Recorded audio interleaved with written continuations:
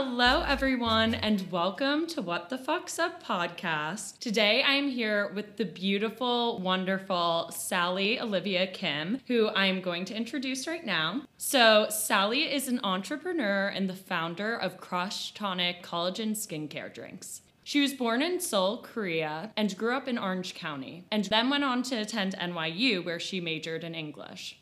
Before starting Crush Tonic, Sally worked in the finance world doing digital strategy doing digital strategy at Condé Nast, but her path was altered when she suffered a severe burn from cooking. After months of desperately searching for something to heal her skin, she eventually turned to ingestible collagen, which helped not only her burn, but also her skin's overall appearance as well as her hair's. Since starting Crush Tonic, she has left Condé Nast to pursue her business full-time. She has also written a cookbook called The Collagen Glow. Today, Crush Tonic is partnered with big-name brands, including but not limited to Sephora, Kith, and Equinox, where reviewers have raved about its positive effects on their skin, hair, and overall mood. So, welcome! What the fuck's up, Sally? How are you? Hi! So nice to see you. So nice to see you. Me with the intros. It's like, I went to Northwestern. I went to a really good high school, but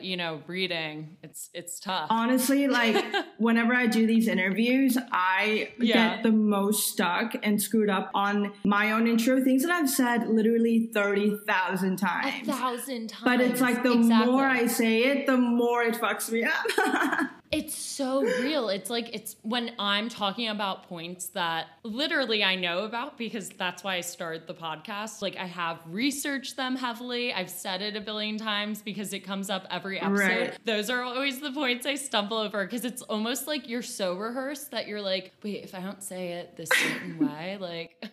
No, I completely agree with that. It's so funny. But on that note, and I feel bad asking you to do this now, but could you just give a little summary of your business, how you got into it? It doesn't have to be anything crazy, but just because it's always better in the person's words. Even if you fuck it up. Yeah. Okay, so I got burned about 3 years ago, and I had these crazy burns up and down both my arms. Maybe I could show you. It's so clear now for anyone listening. Her arms look totally normal. And I used to have, it was like leopard skin. I had crazy dots up and down both my arms, burn blisters. I would go to bed with these golf gloves on, the ones that cover up into your elbow. And then I would wake up and it would be all bloody. It was just really, really bad. And I was like, how can I get my skin to heal and regenerate? This isn't okay. And I was 22, 23 at the time. So the skin problems I had were less about aging and more about regenerating. How can I get my skin to come back to what it used to look like? Then I found collagen and I started drinking it every day, and I was like, this can't hurt. I had done so much at that point to make my burn blisters go away that I was like, whatever. And I just kind of went for it. And then about a month later, everyone was like, oh my God, your skin and hair look amazing. What did you do? And I was like, wait, really? The only thing I've been doing different is collagen. So I started giving it to everyone around me. And I was like, take collagen, take collagen. And it was really bad because I would literally show up to work with bags of white powder and give it to people. And they're like, what is this? They're like, do we have a drug dealer in the office? This is not good. At one point, my kitchen looked like a lab. It looked like Breaking Bad. Oh my God, because you were making it too. Yeah, because collagen tastes bad.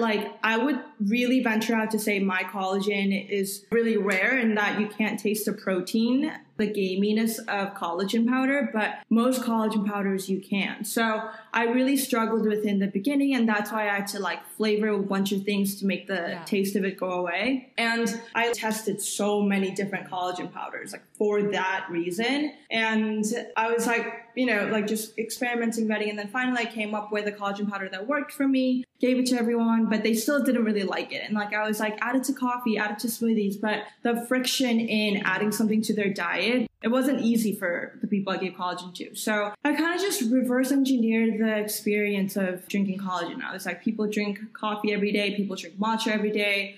If I made it into matcha and people were to just add water to it, then maybe they'll drink it more. I did that, and a month later, everyone called me and were like, can you make me more? I'll actually pay you. And you're like, wait, I can make money.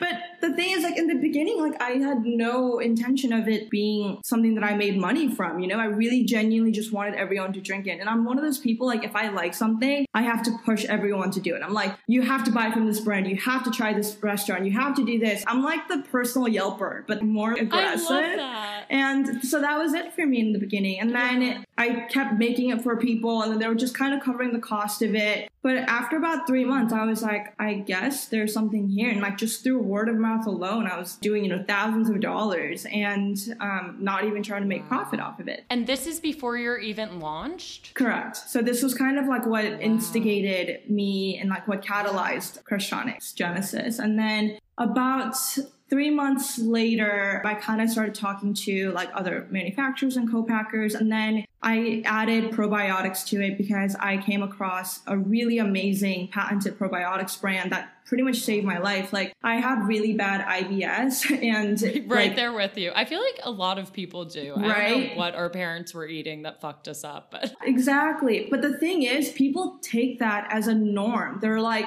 oh, my stomach hurts today, whatever. But it's not the norm. Your stomach's not supposed to be like hurting every day. And 90% of our serotonin, what makes us happy, is produced in our stomach. So if you really think about that, it's so vital that we keep our stomachs like happy and healthy. So I was like taking probiotics every day, and I added probiotics to the mix. And then I was taking biotin every day because I have like, I used to have really thin hair, which it's not the case now, but I used to have like a bald spot here, and I was getting really self-conscious about my hair falling out. I was really stressed. So I added biotin to this formula, and it was just kind of like my own little anti-aging fountain of youth concoction that I made. And then it worked. People liked it. And I kind of just ran with it. And a few months later, someone from Sephora came across it. So even before we officially launched, we got into Sephora. And then as soon as I launched and it did well, I got my book deal. It's called Collagen Glow. I'll actually show you. I have it with me. Yes, let's see it. It looks like this. It has like all the different recipes that I made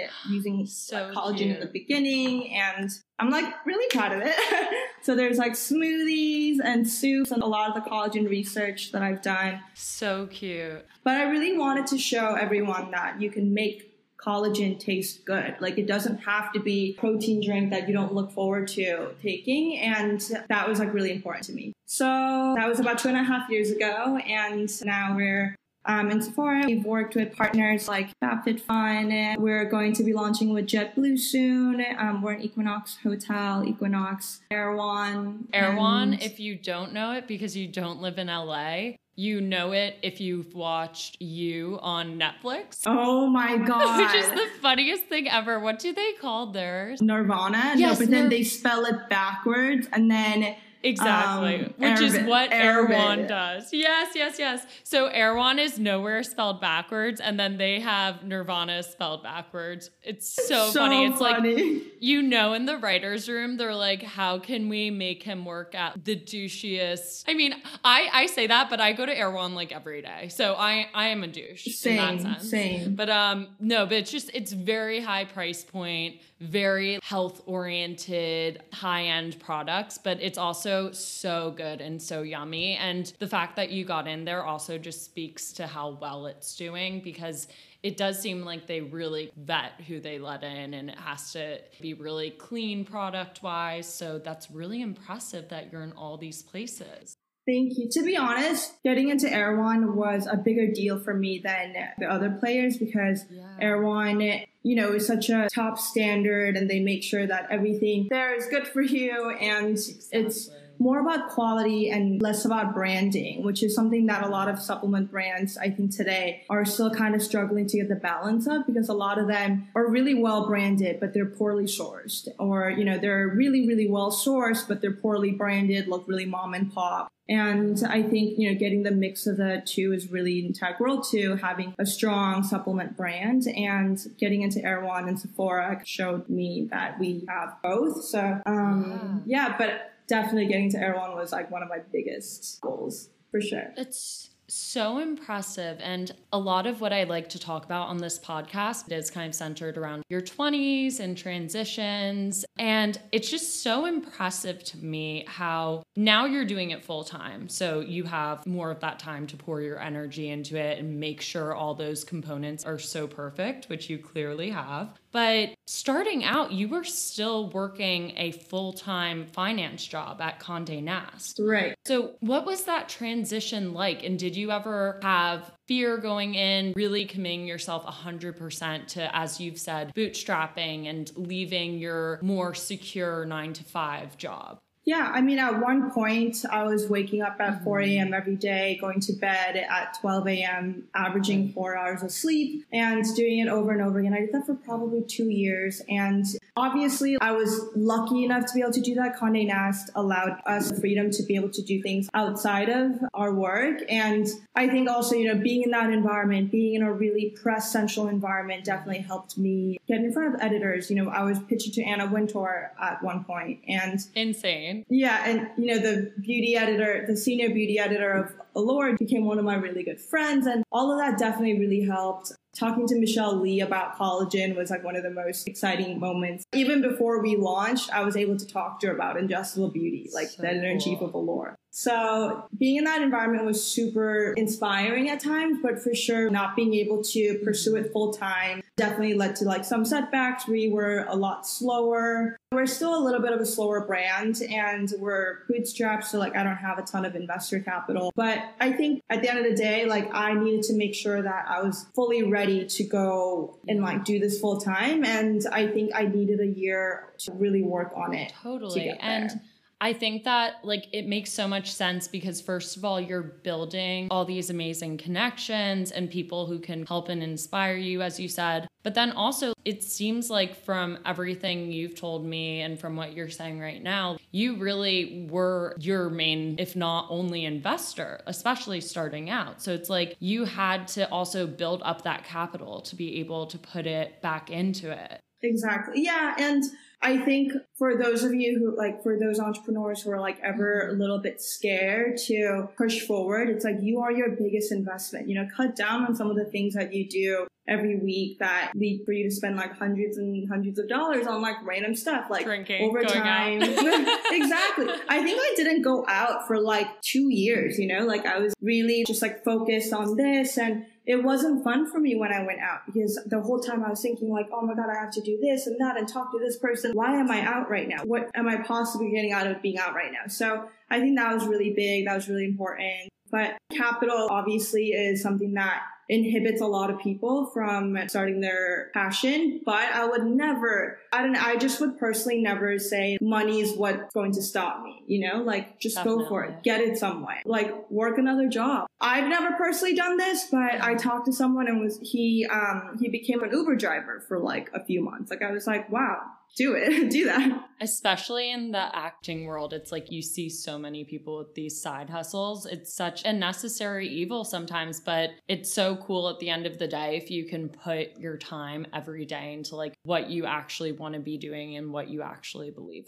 in. Exactly. So you were just mentioning how when you're out sometimes, or when you were out, especially these past 2 years when you've been really growing Crush Tonic, how you felt like you couldn't be present, which is such a thing, even like starting this podcast, being entrepreneurial in that respect. And because I'm not working another job right now and I'm treating this as my full-time job, I'll find myself having a really hard time sometimes balancing personal life with work life, because like sometimes you can't turn it off because you're like, I could always be working. And especially if you're home and you're not going into an office every day, sometimes it becomes harder to create those boundaries. So you were telling me before the interview a little bit about how sometimes you felt like your friendships or your relationships were suffering because you were pouring so much time into the company. Could you talk a little bit about that? Yeah, for sure.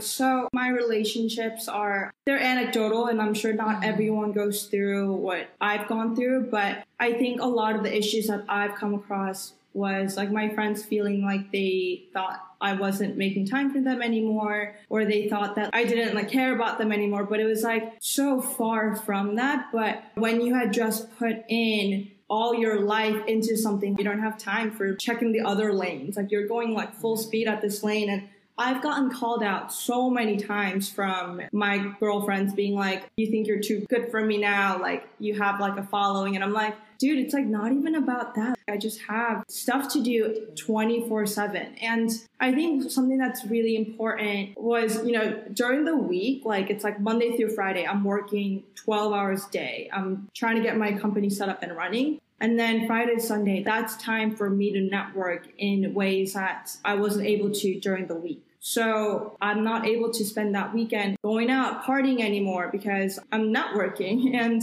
I'm like meeting people who could either work with me, partner with me, you know, and like I feel like people, if I would tell them like I'm working and then they see that I'm out, they run into me, they're like, oh, you're working? And I'm like, dude, I am working. This is just like a different kind of work now. It just looks a little more fun, but it's still like exactly. My business is still at the forefront of my mind while I'm at like these dinners or exactly. Like, yeah, I'm still going to dinner, but that's my work now. And then I think, you know, like in romantic relationships, it just gets hard because when push comes to shove and I have to choose between like my company or seeing someone that I genuinely do want to see, but I can't, like I still have to go tend to crushed. And I think that's probably led to like a lot of rifts in my relationships. And then I also I'm like very bad at like, you know, responding on time. I've always been bad, but now that I wake up to like 200 text messages, 30 emails, the last thing I want to do is like talk to someone all day on text. And then in general, like if I'm like, this gives me too much like anxiety, I'm too worried, I'm like, whatever, then I'll just be like, okay, like no more, because everything for me is priority first. And like, that's my business.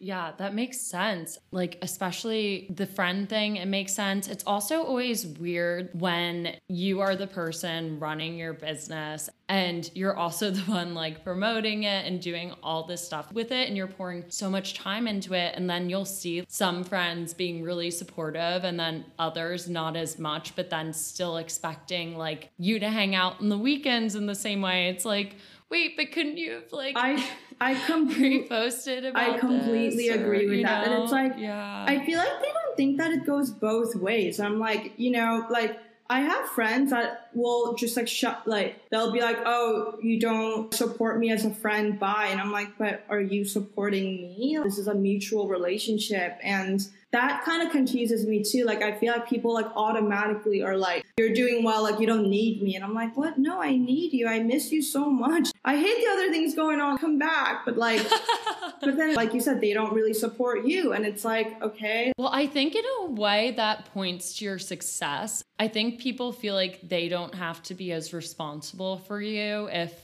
they see you're always working, or like for you have amassed this kind of following, and like these random people who are trying your product and being like, oh my God, it changed my life. Thank you so much. I love you. And they're like, okay, well, she doesn't need me anymore. But in reality, that's, you know, whatever level you're at, that's like not how it works. Also, I feel like people don't understand the work that goes into it, especially when it's the beginning stages. Like, I'm moving back to New York, for example. They're like, what are you going to do in New York? I'm like, I'm doing my podcast. That's my job now. That's why I have this Instagram. That's why I'm harassing people with 10 posts a day about it. You know, it's like, it's not like I feel totally self-assured with posting thing after thing about it. It's like, I really want to grow this thing, you know? So sometimes, yeah, sometimes that's a transition for sure. Okay, so another thing I wanted to ask you about, because I do love feminist themes and bringing them up in the podcast. As a female entrepreneur, did you ever feel like you faced certain obstacles or roadblocks that other male entrepreneurs your age would not face? Or did you ever feel like you were being taken less seriously? For sure. Yeah. Oh my God. If I could do like a thesis on male entrepreneur versus female entrepreneur, that would be my new startup. That's your new passion. I am very impassioned by that for sure. Like, and I think, you know, there's so much to be said about that. People definitely take less risks on take less chances on female entrepreneurs. And there have been countless times where I'll show up to a meeting and they'll be like, where's Sal at? They literally think I am Sal's secretary. Exactly. And I'm like, I'm Sally. And they're like, that's so embarrassing oh for my them. God, though. what? I thought you were a guy this whole time. And I'm like, no. So now on my email, I have to put like a little picture of me. And just like the fact that he automatically assumed the girl being there isn't the founder or the CEO, like he's secretary, assistant.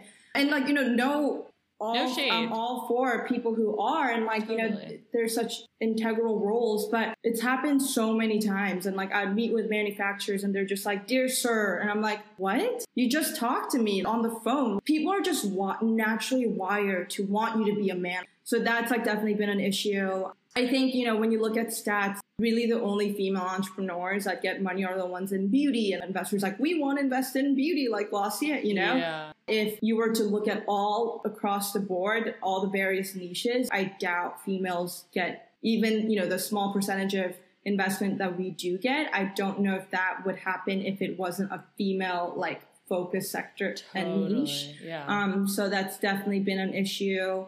And I think in general, like people in the beginning, they thought that I was kind of crazy. They were like, girls don't do this stuff. Even my parents were like, what's the point of you doing something like this? After a while, my parents were like, okay, sell Crush Tonic for like a couple mil, go to business school. For a couple mil, like, let's just write off all your accomplishments. Yeah, they were just like, just get back the money that you put into and then go to business school and get married. Literally, that was like the advice that's given for me. They wanted me to go to Harvard and meet my Prince Charming and then have him start a business and me have his kids. So that was like a huge thing. And for so much of my career, I was like, I need to prove my parents wrong. Recently, my dad was like, most entrepreneurs fail by year 2. You're now at almost going to year 3. I have to give it to you. You're a better entrepreneur than I was. So my dad was an entrepreneur and he like didn't want me to go through the same stuff that he went through. I see. That makes a little more sense. That is so like, I have to hand it to you. That is so badass that like, not only did you get into this whole venture, which is so difficult on so many levels. I can't even personally begin to fathom like the finance stuff, and you're lucky you had that background because I'm sure that helped so much. But then also to have your parents, not taking you 100% seriously and maybe not being as proud of you as it sounds like maybe they were with your previous endeavors. I mean, even just unpacking, go to business school to meet your husband, like I think it's so cool that not only were you able to just kind of put that out of your head, but also be like, I want to actively prove them wrong. And then to be able to do that, that must have been so satisfying. Yeah, and I know that my parents said it with love, and they genuinely think this is the best thing for me. And I don't hold it against them, but truly, like, if I was a guy, I don't know if I would have the same kind of feedback from my same parents if my brother did this. I mean, for sure I wouldn't. And it hurts when it comes from the people who are supposed to support you the most. And then my immediate friends were also like, what? Why are you doing this? Like, you have such a good setup. I was the youngest manager to be hired at Condé Nast. So if I like just kind of kept going, I would have climbed up the ranks really quickly. But I didn't want to do that either. So a lot of people were confused. They're like, you have such a sick finance career paved ahead of you. You've done all this to get there. Why are you trying to get rid of that? And it's like, that's not what I want to do. I don't know. It's hard, man. I can like go on about this for hours. But I think that's what makes it so cool. And like, I find that having interviewed people for this and just thinking about my own journey and what I've been through recently, sometimes it's not the thing that people expect from you that you gain the most from. Because if you're really at a point where you're like, I am so passionate about this and I want to do this so badly that I don't care if my best friends, my parents, etc. are judging me for it, that means you're meant to do it, Exactly. Like that means you care to a level that you wouldn't have ended up putting into that Condé Nast job necessarily. For sure. So I think that's just so admirable. And I want to give you so many props for that because like, I can't even imagine. You've put in all the work. Also, just like hearing a little bit about you before and then also just reading about you and stuff, it's like you have all these different talents. You could have gone in so many directions. I know you said you were interested in screenwriting, which is why you majored in English. And then you're also like low key on the side working on a film in your spare time. I don't know how you have any. And then you're in finance, and then you also are in beauty and know all these amazing like science stats about it. I'm like, when does this girl, you really don't sleep, it sounds like. No, I mean, I have a crazy sleep schedule. Like, I'll sleep like 4 hours a day for like 3 days, and I'll sleep 12. So, you gotta love the 12-hour days. Though. Oh my those God. are the good ones. And then I'm even more tired when I wake up because I like slept too much and my brain can't handle it. But I think my trade as a writer, it's just been something that I've always done on the side. I do it for fun. I used to write in my diary, starting from when I was like 5 years old. And that led to me writing poems sometimes, and then me writing my screenplay. I'm really excited about my screenplay. A lot of the actors and directors like I've talked to about it, they're like, wow, this is crazy writing. It's genuinely one of the things that I feel like I have a hard time bragging about anything else. But when it comes to like writing, I'm pretty good. But you're like, this is kind of my thing. Yeah, like if I knew for a fact that it would like pay me, I would for sure be just writing. Yeah. But no, it helped me with my book, and I wouldn't be able to do a lot of the marketing copy that I do for Crushonic if I didn't have my English background. So I am like really grateful that I've had that experience, but I have periods of time where like I burn out and I have too much going on. So lately I'm just trying to like really focus on my lane and hiring people and agencies to be able to do the things that I know that I can do, but like someone else would do better. And that's something that I'm kind of struggling with right now, like letting go of the tasks and stop being such a perfectionist, because there are other people who've done this their whole lives and they're better at it than I am. And just because I can do it doesn't mean I should be doing it all the time. So yeah. That makes sense, because it's kind of like you got to this point where you've poured so much time and energy into it and care about it so much that it becomes kind of your baby. It becomes like your child. Exactly. And then on top of that, you've mentioned, having anxiety issues, wanting to be in control all the time, which gotta say, you're like preaching to the choir right here. Like half my followed Instagrams are my therapist says like jokes about anxiety, because I'm like, yeah, that hits home. So I want to hear actually a little more about that, just because I do think getting into people's mental health stuff is so interesting. How has that been, kind of trying to let go of that control and relinquish that control and manage your anxiety over the years? I would be lying if I said I still knew how to manage my anxiety. I still struggle with it. I'm taking supplements that help me calm down more and take things like more day to day. I've been really good at making lists. I make People love lists. People get like amped about lists. Like when they check stuff off, I swear to God, I have some friends who are like, it's like an orgasm. I check something off, no, like, it's so true. It's so true. And what I've been doing lately is like, I'll wake up that day and I'll give myself at least 5 tasks. And I'm like, I will not go to bed unless I do these 5 tasks today. And, they'll be manageable. It's not like earn $1 million. In one day. Yeah, in one day. And then I check the 5th one off. And then if I have more time or if I have more energy, then I'll make another 3. And being able to control my task list has really helped me. And just being really open and communicative. I feel like I'm surrounded by such amazing people and like mentors. And if I can't do something, I'll just say it and someone will know someone that could help me with that. Or I guess being able to like open up my workload has enabled me to have less anxiety and other people be part of the picture more. Yeah. That's such a good way to look at it too, to be like, not only am I helping myself and alleviating my anxiety, but also I'm building connections and bringing other people in. Because I think, especially when you are entrepreneurial in some way or creative, just thinking from my own experiences with like acting and doing this, it can be so hard to ask for help or reach out to people because you feel like you're like indebting them in some way. but people like to help other people. And I think we forget that a lot. For sure. People love helping. Yeah, because it makes you feel like, oh my God, I'm important enough that someone cares about my advice, my input. Like that's, what's better than that? So that makes a lot of sense. I agree with that.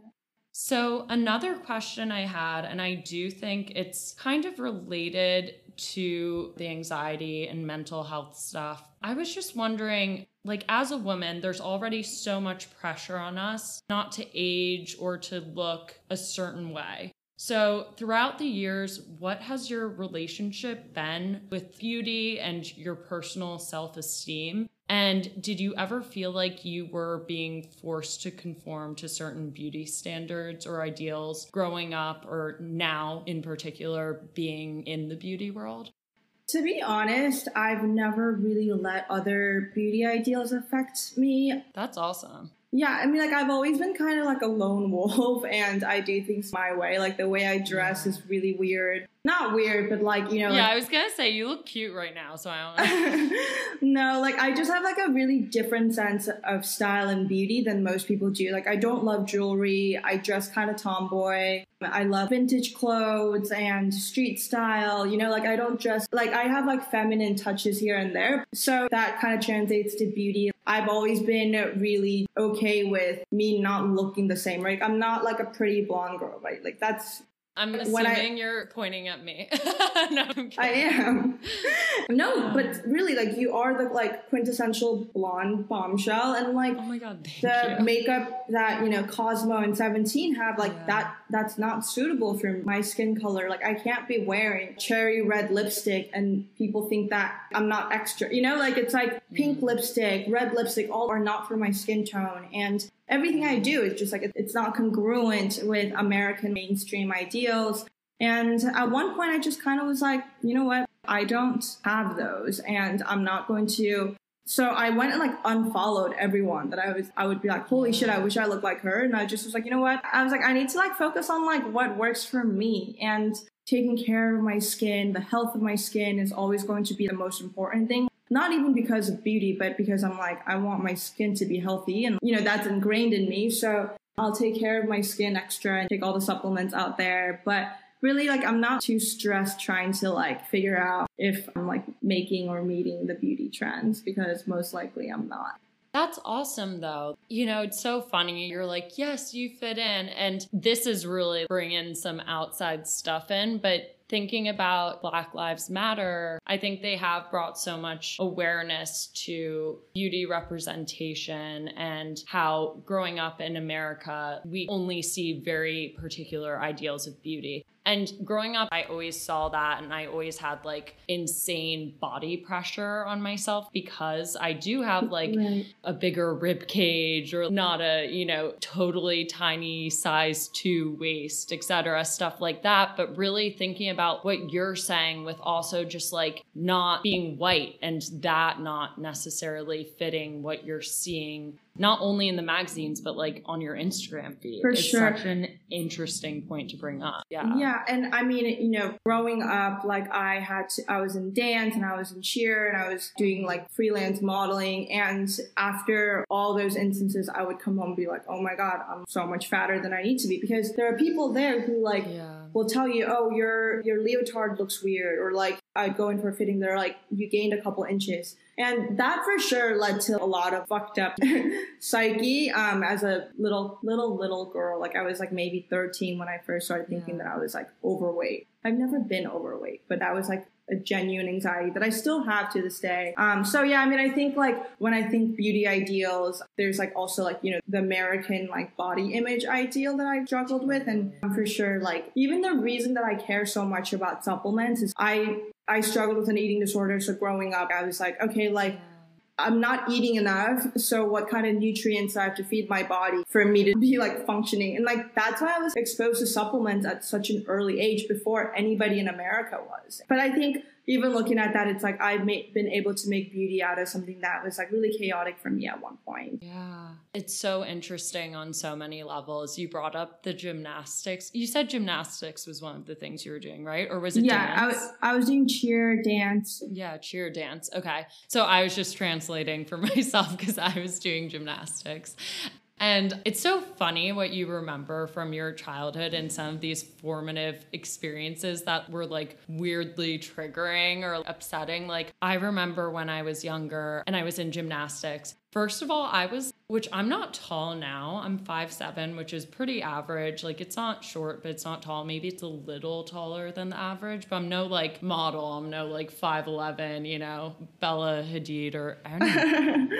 But I was tall as a young girl at like 7, 8, 9 when I was doing these gymnastics classes, and the other girls were like tiny and cute, which is more the gymnastics, small, like flip in the air body. Right. And I remember wearing a leotard, and then in particular one day we had a photo shoot that I feel like every like gymnastics girl has done, where you have like your hands in the air and you're wearing a crazy colored leotard. Yeah, with the crazy colored background. And I remember that was when, and I was only like 7 or 8, and I was like, that was when I first felt insecure about my body, because I was like, I know I have a belly in this. And to be thinking that at 7 or 8, it's like 7 years old, that's crazy. Clearly, society is doing something wrong for girls. And I think that it is progressing in so many ways with trying to get more people of color seen, represented, etc. And with, these body positivity movements you see in like Dove campaigns and stuff like that. But there's obviously so much work to go, because like when you said you struggled with eating stuff in the past, which I have as well, the fact that that doesn't even surprise me anymore. I feel like it's more surprising at this point in my life if I talk to one of my girlfriends and they're like, oh, I've always been body positive. Which is just I know. And especially living in LA and New York, it's like, what is body positive? Like, is it looking your best, or, technically like the average healthy? What is...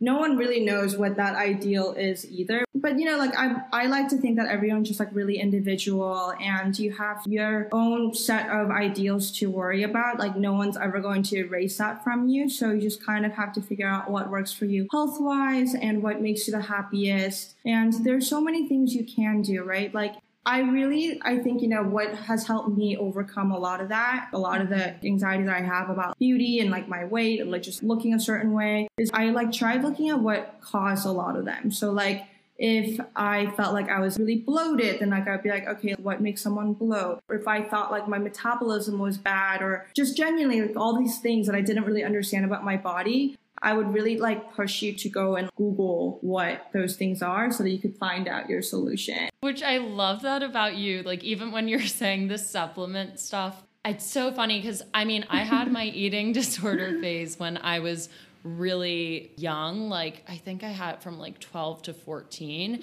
And my way of getting out of it, actually, ironically, it came from two things. It was like, first of all, I was singing, which I still love to do. And because I was purging, I was hurting my vocal cords. Oh my God. So there was that. And then also you were kind of talking about, having hair issues and stuff like that. I don't know if they were directly connected, but it does affect your skin and hair and stuff like that. No, for sure. It was. Yeah.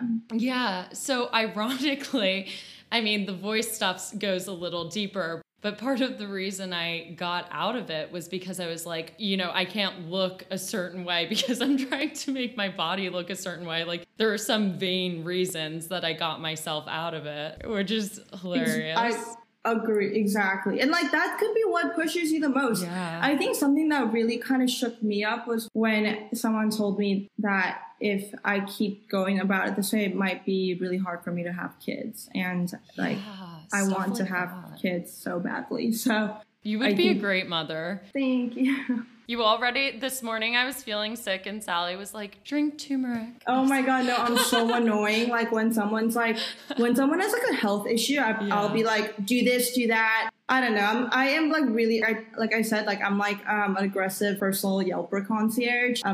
I love it. Yeah. It's incredible. But also, like, I feel like what you're saying, it also goes hand in hand with, like, I love your approach to life because while I am kind of type A, so to speak, in some ways, for you to look at something like your body or beauty standards and be like, okay, how are we going to fix it? Like, it is the left brain, right? Whatever, whichever one is like business oriented and science oriented and everything, you're like, I would urge you, if you're having trouble with your body or your digestion, to like look into the good probiotics you could take or like, ingest collagen. Like, I love how you're such a solution-based person. Honestly, that's like a perfect way to describe. Yeah, for sure. Incredible. Okay, so now I want to move on to a segment that I call Quarter Life Qualms. So basically, this segment is just getting into your 20s in particular and growing up and like transitioning. So I'm going to ask you a few questions about that. Okay, perfect. Okay, so what is something that you have found challenging about being in your 20s? And have you ever had a moment of crisis? And if so, how have you faced it? What has it taught you? For sure. Yeah. I mean, I think when I first turned 25, I was like, oh my God, like, is this really what I'm doing with my life? I think I was like even though at one point a lot of people were like so proud of me and excited about where my life was headed, it felt like they were more excited about it than I was about what I was doing. And I think that's kind of unfortunate.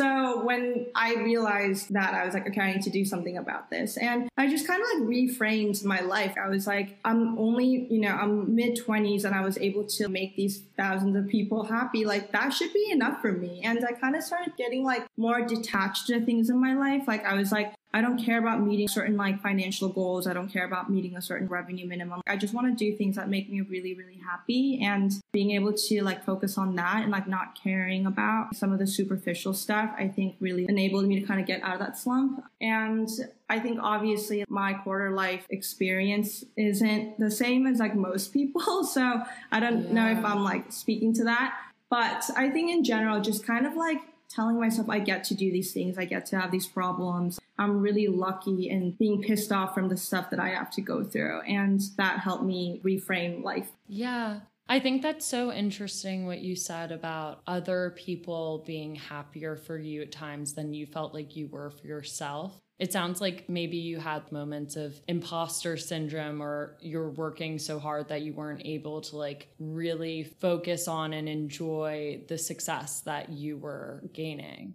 Yeah. And I think, success is kind of like it's like a slippery term for me, because I feel like most people would consider success in a different way than I am. Like, I just really care about being happy in what I do. Like, if I'm not happy with it, then I just won't be able to do it. I legit can't do things that I don't want to do. So I think me being able to do that is my biggest success, and everything else is just kind of like tangential to me.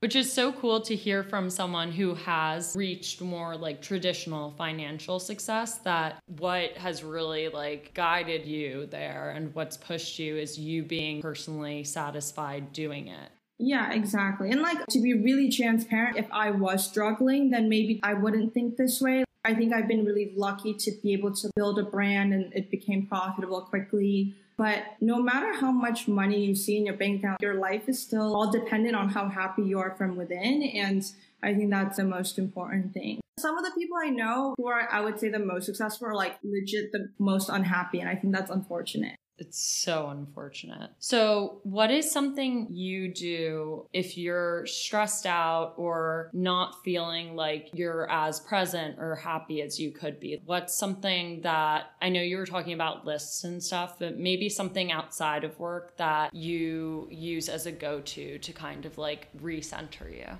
I like to take baths. I like to Don't we all? Oh I really like to meditate, take baths.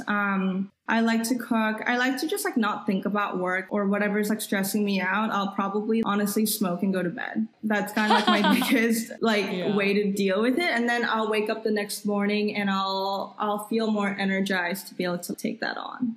Yeah, that's so funny. You're referring to weed, I'm guessing, right? Yeah, for sure. I'm dying personally inside right now, because like I would not have pegged you from the rest of this interview, and just What I do know Are you about kidding? you as a weed smoker, I'm dying. Oh my God, I'm like actually like such a stoner. Oh my God, I love that. Female CEO, entrepreneur with a side of stoner. I like probably shouldn't be like broadcasting that. I mean, it's legal here, so Yeah, it is we're legal. I'm trying to tone it down now because it's obviously not the best thing to do all the time. But it is relaxing. Like my biggest thing is like I'm neurotic and I overthink, and it does help me manage that better. I think whatever you can do to calm yourself. I had this amazing life coach, Callie Rogers, on for one of my episodes, and she was so funny because I asked her that question. At first, she was like, well, I ride my Peloton and I do this. And then she was like, but what really relaxes me is eating goldfish and drinking wine. Yeah, like, exactly. Like when people say they go to the gym to like relieve their anxiety, I'm like, you're such a liar. Gym gives me anxiety. Like what? Yeah. So all of it works and all of it is important. But yeah, I love that. Okay, so next question would be, what are some aspects of getting older that scare you? And then on the other end of that, so it's not just an anxiety producing question, since we just talked about how you relieve your anxiety, what are some aspects of getting older that you're really excited about? Getting older honestly scares me. I'm not gonna lie. Yeah. I don't even know if I'm like super excited about anything about getting older, but I think in general, just being like a more confident person in who I am, being able to pursue the things that I want to do more, not having to care about stupid things that plague my day to day. I would honestly be like really excited to be like a really dope mom. I feel like that's the kind of relationship that I've never had the joy of feeling. So I'm like definitely looking forward to that. When I'm ready though, because like I genuinely, if I am not ready for it, then like I don't. Are you dating anyone right now also? No. Okay. So we'll put that on hold for a little. I mean, you could always, find a donor, but find a donor. Sperm donor, No, I don't know if I could do that. I have such props for people who do. I agree. Yeah, having a business on your own and a baby on your own right now, maybe. Oh my God, I could not do that. I can't even take care of my dog. You have a dog? No, I have like my brother's dog, and like if he goes out of town, he will ask me to take care of it, and I'm like, I'm like so bad. I mean, I'm like, I love Ted. His name is Teddy, and I love him so much, and like I'll do everything for him, but I'll forget to do things like walk him or just like little tiny things. So definitely not ready to have a kid. But I would actually love having a little dog that I can have, like to go to bed with every day. It's so funny how I feel like for so many people, like having a dog or an animal is like a gateway drug. Like you see these couples who are like, oh, well, we'll get a dog. We'll get a dog. And then eventually gateway drug to having a child. I heard actually having a dog is like the best birth control ever, because then people don't want to have babies after they're like, I can't do this times 10. They're like, if this is just a dog, I don't know if I can handle a human Exactly. child. Which is probably for the best, because there are some people you see who have kids and you're like, I don't know if you should be taking care of it. I agree with that. People should like take lessons before they become a mom. 100%. Not everyone's born with that maternal instinct. Yeah, sure. I agree with that. So another question I had was when I was on your website and I was reading some of the content you had for it, you guys like to utilize the phrase, don't want to grow up. Yeah, that's our tagline. Which is obviously something we've all heard throughout the years, just like saying it ourselves, being human, watching Peter Pan, etc. But what does this catchphrase mean for you, and why did you choose it for the company specifically?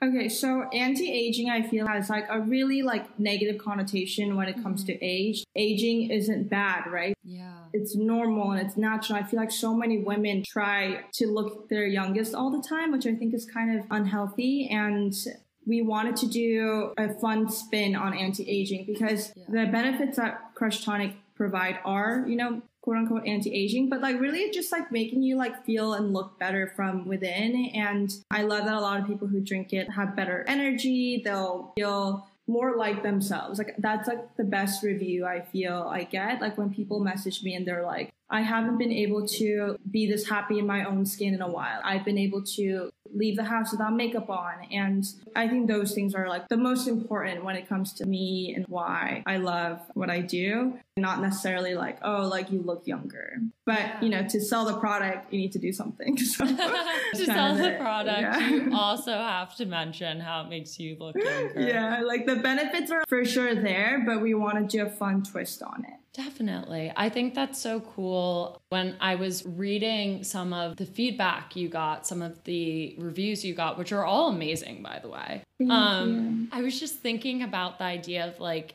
beauty being skin deep. And obviously that's always said as something to make people feel less anxiety about how they look. And, you know, beauty does come from within to an extent. But I think it's so interesting how you're talking about some of these things that really do like deeply affect people's day-to-day and confidence, especially with the regeneration. It helps with eczema. It helps with burn victims like yourself. Also, you have like the probiotics, which is helping people's gut health and energy. I just love the idea that anti-aging, quote unquote, for you guys, the focus is more on kind of reconnecting with your inner child and that positive day-to-day energy that you can bring to the table. Because I think that's like when I think about the podcast and when I think about people I've spoken to about the issue of aging, like, yeah, I think getting wrinkles, not the best thing. Like, do I want wrinkles? No. Am I scared of wrinkles? Yes. But really, at the end of the day, I think what scares people about aging is losing that energy or that losing vitality. Exactly. Or the ability to like grow and change. Exactly. And like, again, it's like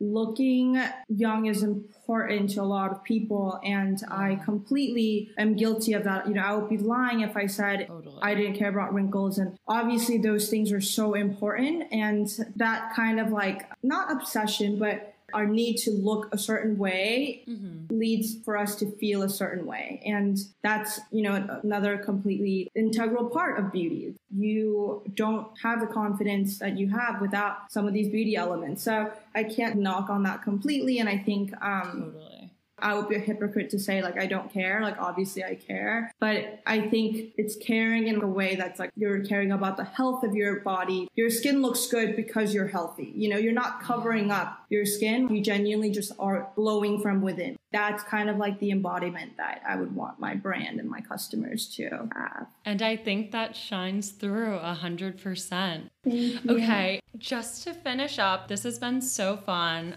I want to play a little game with you that I just started. Yeah, games. So basically, my friend Russell and I came up with this, who was on the show pretty recently. Go and listen to his episode if you haven't already, but finish this one first. So instead of Vogue's 73 questions where they rapid fire through questions, have you ever watched them on YouTube? Yeah, I loved questions games. They're so fun. Instead of that, I've made it 7 T questions. So like T-A, like what's the T, you know?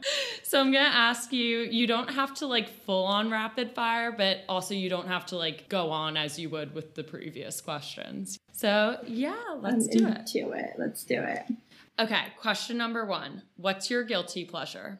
Guilty pleasure, snacking. Snacking. Okay, what like kind of snacks? I love healthy snacks that are not that healthy, but I feel like I can, you know, like eat the whole bag. Yeah, indulge better. So that, and I would probably say, honestly, no, snacking. Snacking is my number one guilty pleasure. I love snacking. This whole podcast endorses snacking. Huge snacker. It's so funny. I do the same thing. I'll get like a healthy bag of like, have you heard of Hippies? Oh my God, love Hippies. Yeah, I love Hippies. So I'll get a big bag of Hippies and be like, okay, they're really healthy and they're good for you and they have chickpeas, but then I'll eat the whole bag and it's like, what are you doing, Caitlin? Like, that's not the point. Anyways, 70 questions. Next, aisle or window seat? Definitely window seat. Definitely window seat. I agree because I have a really overactive bladder, which is probably connected to IBS. Fun fact. Anyways. You need to take probiotics, girl. I know. I'm literally, you have no idea. I'm sold on Crush Tonic after reading about it. So it's happening. Good. Anyways, dogs or cats? Dogs. I agree with that too.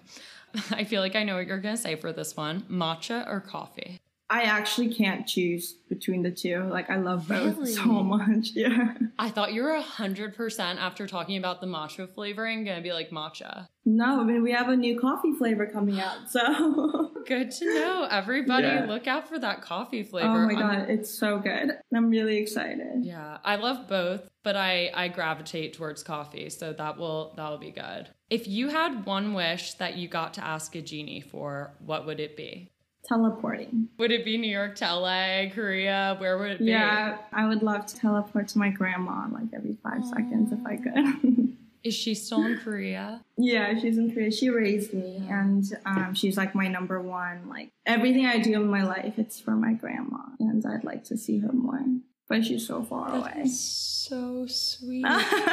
And didn't she was part of the reason you got into collagen, right? Yeah, my grandma taught me everything there is to know about food. Growing up, she's like, you have to eat this to look like this. You have to do this to look like that. Don't eat that, you'll get this. And that mentality has been ingrained in me for so long. And then I've just kind of watched what she's done. She escaped from North Korea, and she's been like a really just like strong human who, you know, with the little resources that she has, made the best of it. And it's kind of crazy, like thinking like, one generation ago was in North Korea, and like if she didn't escape, I would literally still be in North Korea. So she's like a huge source of inspiration and kind of what keeps me going. So I'd love to teleport to her every 5 minutes if I could. Well, I hope you find a genie soon, because I feel like so many people would be like money or a husband or a boyfriend or whatever, and you're like, I want to see my grandma. Like, that is so sweet. Dead.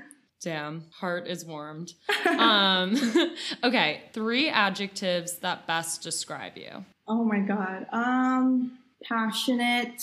I feel like I like can't choose 3. I'm like clumsy. Let's just hear some like more. I feel Passionate, clumsy. I feel like I'm just like, I'm so clumsy. I like need to like be a little bit better organized. I think I'm a pretty kind person. I love hearing these little tidbits from you. Like, I like smoking pot. I'm clumsy. I'm disorganized. You come off as so the opposite, as someone who is seriously? Yes. Oh my God, that's so funny. No, like if it's really funny because I do hear this a lot. People will think I'm like very like put together and stuff. And my ex was like he was like, you literally live life as if you're like a 5-year-old. Like, you just go about life. And ever since he said that, it kind of just like struck me funny. I'm like, I kind of am a little bit, but yeah. You're not growing up. You're forever young. I know. Oh my God. I don't want to grow up. I don't want to grow up. That's so funny. Well, guys, you heard it here first. CEO also lives her life as a 5-year-old. If that's not inspirational, I don't know what is. Oh my God, so true. So embarrassing. No, it's so great. I love any weird things about people. Just like, I'm like, okay. Oh, I have a Rolodex of it. I could keep it coming. Do we need another podcast? Oh my God. Oh my God. And then the last of the 7 questions is, what is one thing that people don't know about you, but they will after listening to this podcast? Other than that you smoke weed. Trust me, that's like not like a secret. You're like, no, they already know that. Everyone knows. I'm like actually a big introvert. So a lot of the things that I love doing are kind of more on my time, like me time and self-care stuff. I'm not like a really big party. Like, I would say I've never been in a club more than 30 minutes. I love my grandma. I feel like that's not a secret either, though.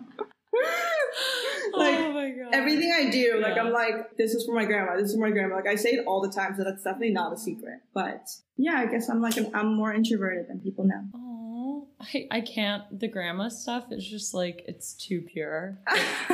It's so beautiful.